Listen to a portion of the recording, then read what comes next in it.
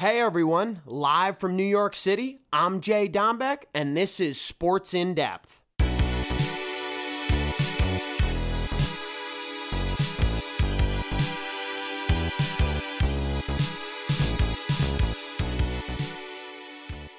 What's up, folks? JD back in action. It is March, the best month of the year for the great game of basketball. Everyone fill out their brackets. I'm recording Monday, March 14th. Tuesday release date, play-in games. Then the tourney really begins on Thursday. I cannot wait. I'm going to start with a few other things, and then I'm going to come back to NCAA ball. Let's start in the NFL. How about Tom Brady? And yes, he's making all the headlines. He even stole the glory from Selection Sunday, but he is coming back for his 23rd season in the National Football League. He will be playing for the Tampa Bay Buccaneers. He went to go see Cristiano Ronaldo, my favorite soccer player in the world. Shout out Raul, his as well. Ronaldo had a hat trick. He was talking to Brady pre and post game and said, "You're done?"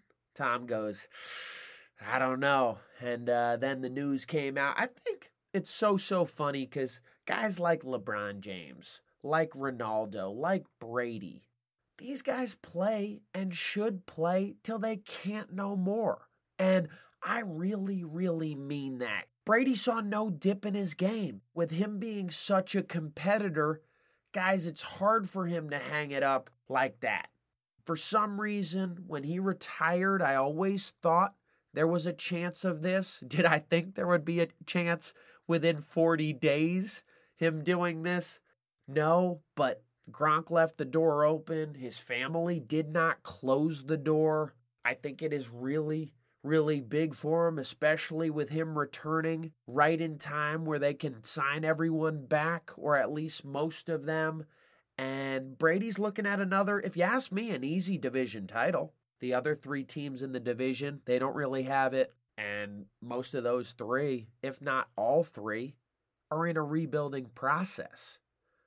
So Tom, playoffs is a given, and give yourself a chance to get number 8. We know he wants a ring for every finger except his wedding finger, so 2 to go. That would really be just remarkable. But let's see what happens. You know, the NFL, Sundays are not meant to be without Tom Brady. And another year, we'll have him around, hopefully a few more. Hopefully Gronk gets in his ear and has him play until 50, but we'll see. So congrats, Tommy, on changing your mind for real. Let's talk about Russell Wilson. Russell Wilson, folks, to the Denver Broncos. And how about this? He goes to the team that he beat in the Super Bowl with the Seattle Seahawks. And I think this is a really good start for Russ. A fresh start. And in Seattle, it was all said and done. They accomplished what they needed to accomplish. They got the ring. They went to 2. Yes, Russell Wilson is still seeing Malcolm Butler in his dreams. You know, dreams and nightmares over there. But I must say, I think this is a good fit. That division is absolutely stacked at the quarterback spot with Justin Herbert, Patrick Mahomes, Russell Wilson, and Carr. I think I really must point out here, you're putting Russell Wilson on a team with a good defense as well. And they were good for many years. They had a little bit of a quarterback lull from Peyton Manning to now Russell Wilson. But guess what? John Elway, the front office, they figured it out. Russell Wilson, we knew he wanted to stay on the West Coast. We knew he was loyal to Seattle. And that really was big to the Denver Broncos. They know he's going to be loyal to them as well. Jerry Jeudy, Patrick out of the receiver spots, Sutton. We know they have a pretty good run game with that 1-2 punch. I'm really excited for Russ. He's got a chance at winning once again. You know, these last few years in Seattle, it's been tough. It really has. Once they started to break up that defense, the offense wasn't clicking as much because they had to rely on them 24/7. They had to score a bunch of points to win games instead of winning those low-scoring matchups. So, Russell Wilson, I'm very happy for you and your family. A fresh start. I have you making the playoffs in your very first year as quarterback of the Denver Broncos. You heard it here first with JD. Yeah, I'm just really, really excited. Next, I'm going to shout out my cousin Austin Anthony. Khalil Mack to the LA Chargers. Absolutely big time to go along with that high-powered defense. We know that Justin Herbert is clicking already at the QB spot, and I have the Chargers making it to the playoffs this coming season, as well as winning at least one playoff game. On the offensive and defensive side of the football, they are ready to roll, and they have to be ready to roll in a division like they're in with the high-powered offense of Patrick Mahomes and those Kansas City Chiefs. Russell Wilson, as I just mentioned, and how about the Las Vegas Raiders, who made the postseason this very year? Just a really good year and a half for the LA Chargers, and I think they're really going on that right track with head coach Brandon Staley. Enough on the NFL. I know Brady and Russ and these guys are trying to steal headlines, but it's time for March Madness. It is time for big-time play. It is time for upsets. It is time for magic in the month of March. Yes, I just said all that, but I mean it. And what really fired me up is Colin Gillespie and the Villanova Wildcats got it done against Creighton, 54-48 in the Big East Tournament Final. Gillespie showing up late and showing up big. 17 points in the ball game and had a phenomenal second half. I think it's very important. Jay Wright said it about the month of March. Guys not shying away from that moment, folks. Colin Gillespie knew if Villanova is going to come back in this ball game, they have to hit shots down the stretch. That's how they're going to do it. And I mean that. Creighton played pretty well in the second half. But Colin Gillespie and that guard play and that leadership he shows with his voice and his play is absolutely unmatched. There is something to say, folks, about these Villanova guards over these years. Colin Gillespie, Jalen Brunson, Dante DiVincenzo, guys that work hard on both ends of the floor and preach defense as much as offense. And we know March is all about hitting big shots, buzzer beaters, driving kicks, finishing at the cup, but what it really is about, and I talk about this with every sport, folks, defense wins championships. Think about it with the Big East Final on Saturday that I'm mentioning right now. Villanova only let up 48 points. Creighton only scored 48. That's absolutely big. Only 18 points in the first half and 30 in the second. There's something to be said about how Villanova plays D as well. Jay Wright's a very, very good coach, guys. He's a player's coach, but doesn't let his guys get out of hand.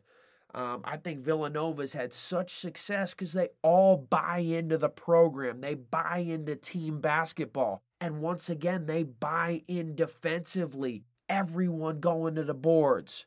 Boxing out, team rebounding, team defense. That's what does it for teams like Villanova. And I'm going to transition straight into Auburn. Yeah, they didn't win their conference championship. That's fine. Watch out for Jabari Smith and those boys in the NCAA tournament. A little shout out to everyone's bracket. Please have Auburn in your Elite Eight at least. I mean that. You could quote me on that. Y'all can tweet at me at JD Sports 1. Give me negative feedback if I'm wrong. Once again, Auburn going to the Elite Eight at least. In my opinion, the Final Four, but Elite Eight. Quote me on it. I really have a lot to say about Duke. I feel they show up in some games and they don't in others. We saw them lose the conference championship this weekend. They got to the final but lost.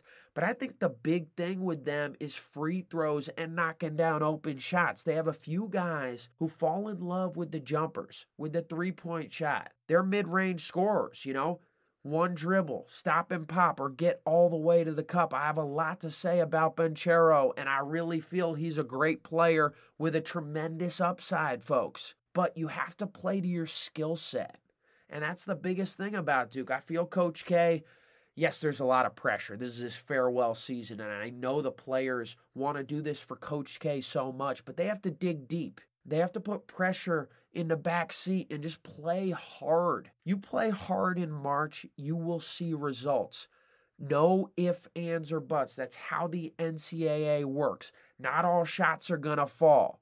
3-point line can either be your friend or your worst enemy. But that's what makes March so special, with all types of ways to win, folks. That's really been the story in March. And yes, I want to see buzzer beaters like Jordan Poole back with Michigan. I want to see guys light it up like Steph Curry at Davidson, when AD was at Kentucky.